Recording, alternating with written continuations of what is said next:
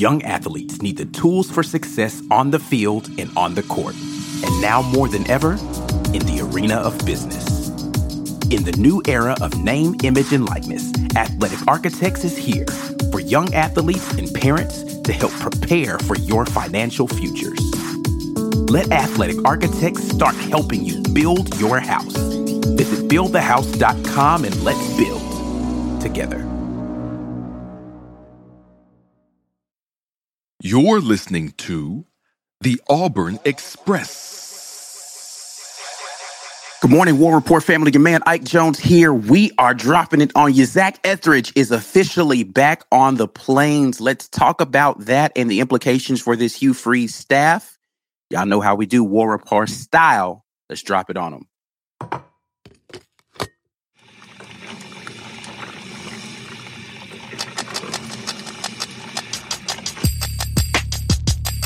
You are now listening to the War Report. Tuesday, December 20th, the morning drop is back here with you. My guy B. Will in the place. We're dropping it on y'all, man. The morning drop. B. Will, how you feeling this morning, sir? I'm feeling all right. Feeling a little hopeful, optimistic about what's about to happen. But we'll see. We'll see. Hope and optimism. I like both of those things. We're talking about Zach Etheridge, though. He has officially been named back on the staff. Hasn't said exactly what his role is. Still says DB or secondary coach on his title. So I guess the assumption is that we're going to split the back end between safeties and cornerbacks, right, with Wesley McGriff being back as well. But what do you feel like the retention of Zach Etheridge says about what Hugh Freeze wants to do with this staff? And then I guess subsequently what Ron Roberts wants to do with his defense. You know what? It makes me think that this is more about, I said this. So we messaged in the Slack last night and you were like, I said, was there any doubt that he was going to stay? And you was like, yeah, it wasn't a slam lock thing. My thought is, in this current environment, recruiting is not only important, it's gotten more important because you have to re-recruit your own guys. And then you are now in it for guys who you used to recruit before they committed to one place, they jump in the portal. Or you have to recruit guys who you've never been in it for, but you've been scouting since they've been wherever they at, and they jump in the portal. He is a premium recruiter. Mm-hmm. You can't afford to let a premium recruiter walk out the door. You just can't. Not in a pass-happy college football where he recruits defensive backs and other players. He's not just a defensive back recruiter. Right. He was the guy, he was helping recruit James Smith when he was on campus this past weekend. You can't let that type of talent walk out the door. Now, I don't know what took so long. If it was about the money because all the other positions needed to get worked out. So let's see how much of a bump up, because a guy who was getting ready to walk out the door and go to Georgia can get a job anywhere he wants to go. Pretty much. You can't let that guy get out the door, and they didn't, which is why I had very little doubt that he was going to stay. If Hugh Freeze had let Zach walk out that door, that would have been the strike one on Hugh Freeze in my mind. Yeah, well, I mean, so here's the brass tacks of it, though, and I talked a little bit about this. I can't remember. I've been doing so much content recently, having conversations about staff composition, right? I think it was Sunday when we were talking about this, about if you keep Zach, which now they have kept him, how do you justify his salary, right? Like, what role do you assign to him that he can put on a, email signature right, that makes it make sense for how much money you're paying your defensive staff, right? Because typically you're not going to pay a person who's just coaching safeties $600,000 a year, which is what Zach Etheridge's salary was prior to this season. Right? That's a lot of money when he's only coaching half of the back end of your defense. So like what title is he going to get that's going to justify the salary? That means he's going to be secondary coach plus recruiting coordinator plus like something's got to, because again, last year, in order for them to give him that pay raise bump, they had to give him the associate head coach title. Right. Because he was already doing the recruiting stuff. He was already coaching DBs, but then they had to give him another title so it could say, okay, here's something else that we can throw on here that now it makes sense for how much money we're paying you. So now the question it begs the question for me, how much money are they paying Zach Etheridge to do this? And what all are going to be his responsibilities to make it make sense? Outside of recruiting, we know Zach Etheridge is a dynamo of a recruiter, right? But what other things are we going to be doing with him that make it make sense for him to stay on board? Or do you think he took a pay cut? I don't think he took a pay cut. Well, so when the news broke that Christian Robinson was not going to stay with Auburn, he wasn't going to be on staff, Zach tweeted out something like, if you're on a rocket ship, you don't worry about what your seat is going to be. You just make sure you're on the ship. And to him, I don't know if that was his, subtweet message to Christian, like, hey, man, you might not have had the position that you wanted, or it may not have been a bump up or in pay, or maybe you had to take a pay cut, but you would have been on board to something that is going to be special here in short order.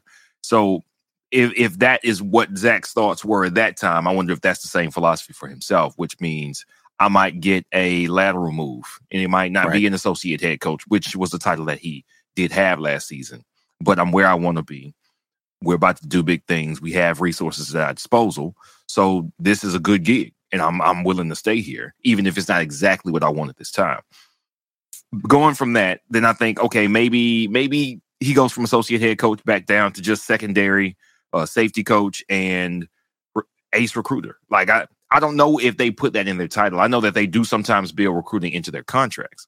I remember distinctly Rodney Gardner had like bonuses in his contract, depending on how well he closed with defensive line recruiting.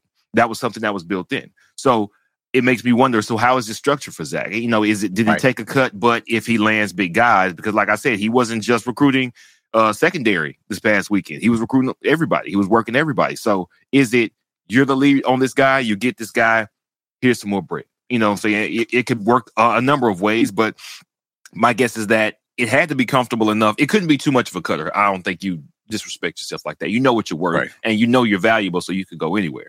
But it had to be enough to where he's comfortable with it. His skill set, which is safeties, yes, secondary, yes, but recruiting, which is the reason, like I said at the top of the show, that's why you keep him. So hopefully that's why they're rewarding him, and that's why that's going to make him some extra money, maybe in incentives, but maybe just in base salary. Yeah, so I think it's interesting, right? Because Christian Robinson was a pretty good recruiter, and there was no clash as far as his title is concerned, because you got Wesley McGriff in here now, who is a great recruiter in his own right, more so, on the secondary, not overall. But I think it says something to an understanding that Hugh Freeze has as to the value of certain people in the building, right? It's not just about whether or not they do their job and that job itself well. It's about the value that they bring to your locker room and to your program, that he wanted to keep him on. When you talk about him recruiting more than just the secondary folks, like he was, they have him listed as the lead recruiter on Robert Woodyard last year, right? Like that was a big time flip from Bama. Right. And people give Caddy a lot of credit for Jeremiah Cobb, which he did work Jeremiah Cobb a lot, but the lead recruiter on him, Zach Etheridge, right? So Zach Etheridge was in on that. And one of the big folks for this cycle, Darren Reed, Zach Etheridge guy, right? All not in the secondary, but he's a guy that's out there on the road doing the work. You see him out there putting in the work with these recruits. And then to your point, the transfer portal folks, right? Like a lot of the folks that we've identified in the transfer portal that have made changes and differences in the last couple of years since Zach Etheridge has been here, he's been responsible for helping land that person and bring them in here to the Auburn family. So Zach Etheridge is invaluable, I think, in the short term for us. And I think it's going to be interesting, though, to see what happens in the long term, though, because his value just continues to increase. Does Auburn have a long-term strategy for how they're going to retain all of these folks on the staff, right? Because you got co-DC now, Wesley McGriff, who that to me is not just it could just be a title thing where they, all right, well, we need to slap another title on him so we can justify paying him some more money. But you can't continue to pay both of these guys this amount of money. Does that mean that eventually Ron Roberts is like a stopgap and one of those guys steps up to be your defensive coordinator, right? It also is interesting to me that, in all of this, man, I still feel like we could have got T. Will, man. Like, Ron Roberts wouldn't be here, right? And so I don't really know what that turns out to be as far as his ability. We've talked about him. We did a morning drop on Ron Roberts. You guys can go back and watch when we talked about that. But Ron Roberts wouldn't be here if T. Will was. But T. Will's another dynamic recruiter and has the ties to the university. So I think it's interesting that didn't happen. But I feel like it's clear that T. Will was ready to make that kind of jump away from UCF to be a defensive coordinator back in the SEC again. But yeah, I wonder what the long-term situation or play is going to be for these guys, because you got a lot of talent, but you also have a really big salary right now that you're trying out there. Yeah, I mean, that's true. And I worry. So one of the things that we thought, and I think we said this when it got announced, when Hugh Freeze got hired, was that Hugh Freeze is kind of a bargain bin coach because of his past, because of the baggage that he had, because if there was somebody who you thought could duplicate what he did at Ole Miss and then take it to the next level, because Auburn is a next level program over Ole Miss. I'm sorry, you guys, but we appreciate your offensive line coach and that tackle's about to sign with us. If you believe that, then that kind of coach with the current climate, what coaches are making, he's an $8 million a year head coach, maybe $9. Right. So we got him for $6.5. Now, what do you do with the rest of that money? You pay the staff to make sure that you hit the ground running and you get it right. So it makes me wonder, do they know, hey, look, we got a bargain here. We're going to start with $6.5 million. You have your incentives if you do a lot of winning, but go get the staff you want and don't cut corners. Like if the only concession with staff was they didn't want to come here, or when could they start? Like some very common sense logistics were the holdup, but it wasn't price. Was price the holdup on these guys? I got to think that this administration was like, listen, it doesn't matter. We need to win. We need to win big right now. Go get who you want. And that's what makes me think, hey, we're going to keep these guys. I don't think Zach Etheridge would take a pay cut, because that's something personal. You love Auburn, but you know what you're worth. You know what I'm saying? And that's why I don't think he'd be like, yeah, I'll stay for 100. No, he's not going to stay for 100,000. Yeah, no, definitely not no huge pay cut. But again, it could be incentive laced, right? Like, right. I'll take a little bit less up front. I'll take more on the back end because I feel like I can go work and get that additional bread. I don't know. It's going to be interesting to see when the contract details come out about what happened. And again, what his official role is. I haven't checked recently to see if he made any sort of announcements about that. But last I checked, his Twitter thing still said secondary coach. So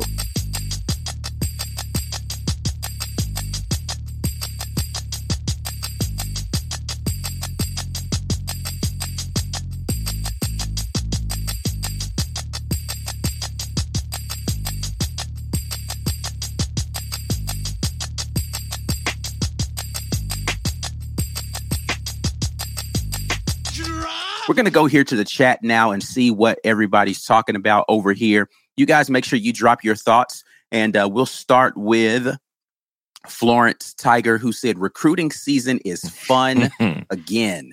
When was recruiting season not fun? It was always fun. It's just that it ended up not mattering if we didn't get the guys we wanted. But if so far, this recruiting season is very fun. I mean, again, commits are fun. Signings are better. Tomorrow, we'll see how much fun we're still having. Yeah, for sure. When all of the speculation of who might sign, actually puts it on the dotted line. Who is committed but pushes it out till later on, right? All of those things. I think there's a lot of excitement around. But I think recruiting season's always been fun for me. I get it. Everybody's a little bit more enthusiastic because they like the prospects of what's happening. I like it too. I'm not trying to poo-poo on the parade. ATK Notorious came on board as a member. We appreciate that very much. You guys go ahead and make that jump to the Green Name Gang. We're going to have a lot of fun over the next couple of weeks talking about Auburn football and Auburn basketball. Don't forget, basketball is happening. In fact, there's a game tonight for the women. Tomorrow, the guys are going to be out there taking on Washington. So you guys make sure that you support if you're in the Auburn area for the ladies. And freaking got to watch the Pac-12 network to watch the guys. But whatever. I'm not watching. Yeah. Oh, no, I can't. I gotta find a way. Might as well have Bill Walton back on there again if it's going to be on the Pac-12 network. Stefan Catling says, y'all think we can get in the top 20 possibly tomorrow? B. Will, thoughts on top 20? So top 20, it's interesting to me that nobody has quite yet found a way to put a value on transfer guys. So when we're talking signings, they're ranking it by incoming high school players and JUCO players. But I think, you can find a game-changing quarterback in the portal, and then that count towards your recruiting metric. But obviously, it's huge. The portal is huge. So what do we know? We got the tight end that we just signed out the portal. That was our first big portal sign, right? So that was a tight end. That dude could end up being all world for us, but he wouldn't count towards the rankings. So as far as the metrics go, the ones that will count towards the rankings, could we get top 20? We could. But it's going to take flipping one of those big names that are out there. Right. It's possible. I think it's definitely possible come February after all that signing is done and all the JUCOs sign up. But I'm less worried about that and more worried about position. Did we get guys to fill needs, and how quickly can they fill those needs because they're JUCO or their transfer? So we'll see. But it's not outside the realm of possibility. No. Yeah, and here's the thing. I think I definitely think that we could. I don't know if we'll do it tomorrow, to your point, but I think that we could close the entire recruiting cycle in the top 20. But here's the thing, that you pointed out that I want to circle back to is it's more about position of need, and then it's going to be about the quality of the talent that we're bringing in with it. I think sometimes we get too caught up in the numbers of how high the ranking is, and then we forget a lot of those guys that are in that class you never see ever play for your team, right? And so the recruiting ranking looks wonderful, but then that talent never touches the field. How much benefit was it to your school? Right.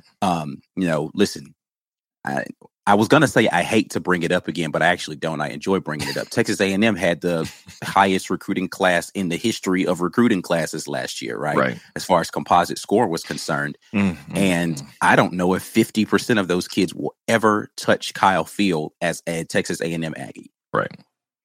I mean, half of them are already gone right now. So, yeah. If they ever play at Kyle Field, it will be a practice scrimmage or as a visitor. Right. Yeah. So, like, I definitely, if you recruit high, then that gives you the higher probability of having more quality talent. Right. But, and I understand that fundamentally, but I don't get caught up in it so much because I really want to see how good are we evaluating talent and placing it on the field? I just want to finish well. Right. I want to finish well on the field, not necessarily just in the recruiting rankings, but it's important. I'm not going to act like having talent is not important. It absolutely is. But in the era of the transfer portal, not as big a deal for me. Lee Bands, how do you feel about Falk? 50-50? I think he's probably 60-40 Florida State. It seems that he actually likes Florida State. So this dynamic happens a lot. So they get recruited early by somebody and, that person offers them the best combination of, here's what you could get in NIL and, you're going to start right away and come to the campus. They make it all about them and they like that place, right? But another place starts pushing. You got some stuff to think about. Auburn was not doing well as a program under Harsin when we were pushing for Falk. Florida State actually had a really good season for Florida State. They improved year over year. The quarterback looks confident. Florida State fans think they're winning the national championship next year. Okay. God bless them. I'm not making that up. I saw multiple tweets about it, about they come on board the national championship train for 2023 to recruit. Yeah, if they couldn't beat this Clemson team, then I don't want to hear anything from Florida State. This was the most beatable Clemson team in a long time. Well, since last year, and they didn't beat them last year either. So Florida State is still like middle of the pack ACC. They're not too much to write about, but they've got momentum. And I think that's attractive to Keldrick Falk because a coach is going to tell you, hey, man, we're building. We're on the way up, so get on board. So if you like them, if you like the place, you like the school, you like the players that you got to meet, and then they're actually doing what the coach said they would do, I think that's hard to beat. I think if Florida State had faltered last year, if they fell back to 6-6 or whatever they were the year before, we'd have a better shot at it. Because then Kevin, was it Norvell? Mike Norvell? Mike Norvell, yeah. Then he might be on the hot seat. And then you have to wonder if you're committing to the right place, if the coach might be out the door the next year. So I think they're doing just good enough to keep him. If we flip him, I think that's a phenomenal get. That is a phenomenal get because I think he's actually pretty solid to Florida State. I think we got a better chance of flipping. I saw somebody, James Barnett mentioned him, Tony Mitchell, because our secondary played well and Bama secondary got chewed up all year. And we've got great secondary recruiters right now, fantastic ones. I think we've got a better chance at flipping a player in a secondary where those are maybe our two best recruiters. Maybe it's even with Cadillac down there in the running back room, but we've got a better chance at him than we do with Keldrick Falk. And that's just because I don't know if our outside linebacker or if our defensive line coach has the bona fides like our secondary coaches do. We'll see how it goes. Tomorrow, again, we're going to be doing the early signing day live. So you guys jump on in here with us. As we get the news, then we'll update you guys. All right. He said, do y'all hear about the QB we offered? I'm not sure which QB outside of the one that was the Liberty offered initially. I think that was it. Okay. That was him. And he got an offer. And it makes me wonder, though, does this mean that we are striking out on both McCall and Leary? And that's what this made me I don't know. I don't know if that means that, right? Like, he was a Liberty guy already. We everybody was clamoring that we needed to bring in some sort of freshman in this class. Well, we already got a one, freshman right? in the class. But see, so I'm not certain that young man is going to be anything but a preferred walk-on when it's all said and done. Right. So though he had an offer from the previous staff, I don't know if he's been re-offered from this new staff. And so we'll see. I think he met with them. He did. And what he was there this weekend, I believe. Okay. And he put out a tweet. I think he got interviewed by somebody. And he was saying that he liked the vibes. He still wanted to come. I don't think there was a firm word on whether or not he was going to keep. And so here's the thing, right? Like, there wasn't a firm word on that, but then they offered another kid the very next day. Right. Right. So, I mean, I get it. But if we're assuming one freshman, one transfer, and then you got Robbie and Holden already in the tank, then that's pretty much it as far as guys who could realistically stand a chance to actually be contributors. Because, of course... And I don't think there's a problem with bringing in two freshmen, by the way, but... Well, the second freshman has to know that's not going to happen, though. That's really the issue. Now, if you're behind... If we're saying, hey, we might give you an offer, we might not, just hold on, all right? And then I offer my old homeboy, and we've already got a guy who played, who has the experience 1 year on staff, on the roster, on the field here. You've got a guy who did his red shirt, and then we bring in a transfer, assuming we still bring in an experienced transfer. Which I think you need to. Right. So if that's the case, then Jenkins has to know it's like, I'm not really going to get to play here unless some just catastrophe happens. And to be fair, didn't Hugh Freeze get down to like his fourth string quarterback last year? He did, yeah. Yeah. Technically, we got down our fourth string quarterback last year. Calzada couldn't go. And that's why I've been on the train of, like, you need at least 5 guys in camp because you don't know what's going to happen after spring. Somebody might transfer. So I don't think it's a problem that you bring in a transfer and you sign 2 kids. But, because you don't know what's going to happen post spring once you get to the assigning 2 deeps and people see what the reps are looking like. All right, because they can still jump. Yeah, that's right. So you need 5 guys, in my opinion. So I think it's not a bad idea. And just because we offered the kid from Liberty doesn't mean he's actually coming either. He probably would, because if he got an offer at Liberty, then that means Auburn is far and away the best offer he's going to get. I'm not surprised if he happens to come here because, again, Hugh Freeze is a good quarterback coach, and we have now this dynamic quarterback staff. All right, a couple more here. Matt Reeves jumps in. Keep an eye on Tulane's bowl game. Some smoke around their QB hitting the portal after the game. So we'll take a look at that and see what happens. Our new member, but frequent viewer, says, if tomorrow is a bust, this is a very interesting question that I am ready to talk about on Thursday or Friday on the morning drop after we see what happens. But if tomorrow is a bust, what are your thoughts on Hugh then? I don't know that I can project thoughts based upon potential, something that might happen in the future right now. But I think it definitely changes the conversation around Hugh Freeze with the fan base for sure. If all of this, everybody jumping up and down about commitments, and it doesn't finish the way that we thought it would. Right. Because we're in it for several people, but we haven't landed anything. Well, we've gotten some guys. Don't get me wrong. We have gotten some guys. We needed some depth at defensive tackle. We got that. We needed a tight end, a pass catching tight end. So we got that. We needed, I don't think we necessarily needed help at safety, but that flip from Tennessee doesn't hurt. Quarterback, offensive line, and linebacker. That is what I am saying. It's a good day or a bad day based for offensive line. We've had some momentum. Right. Haven't seen any linebackers, and the only quarterback is the Liberty kid so far, and no transfer portal guys. Right. So of the 3 positions of need, momentum is really only happening with 2 of them. It's an important one of the 3, right? But you need to see some other stuff happening in those other 2 places as well. And so hopefully Auburn will be able to get on track with that. All right, man, we're going to get out of here. Another morning drop successfully dropped on you guys. Once again, this is your boy from the War Report, Ike Jones, B. Will, about to get out of here. As always, War Eagle. And we will be back and dropping something on y'all again tomorrow. Peace.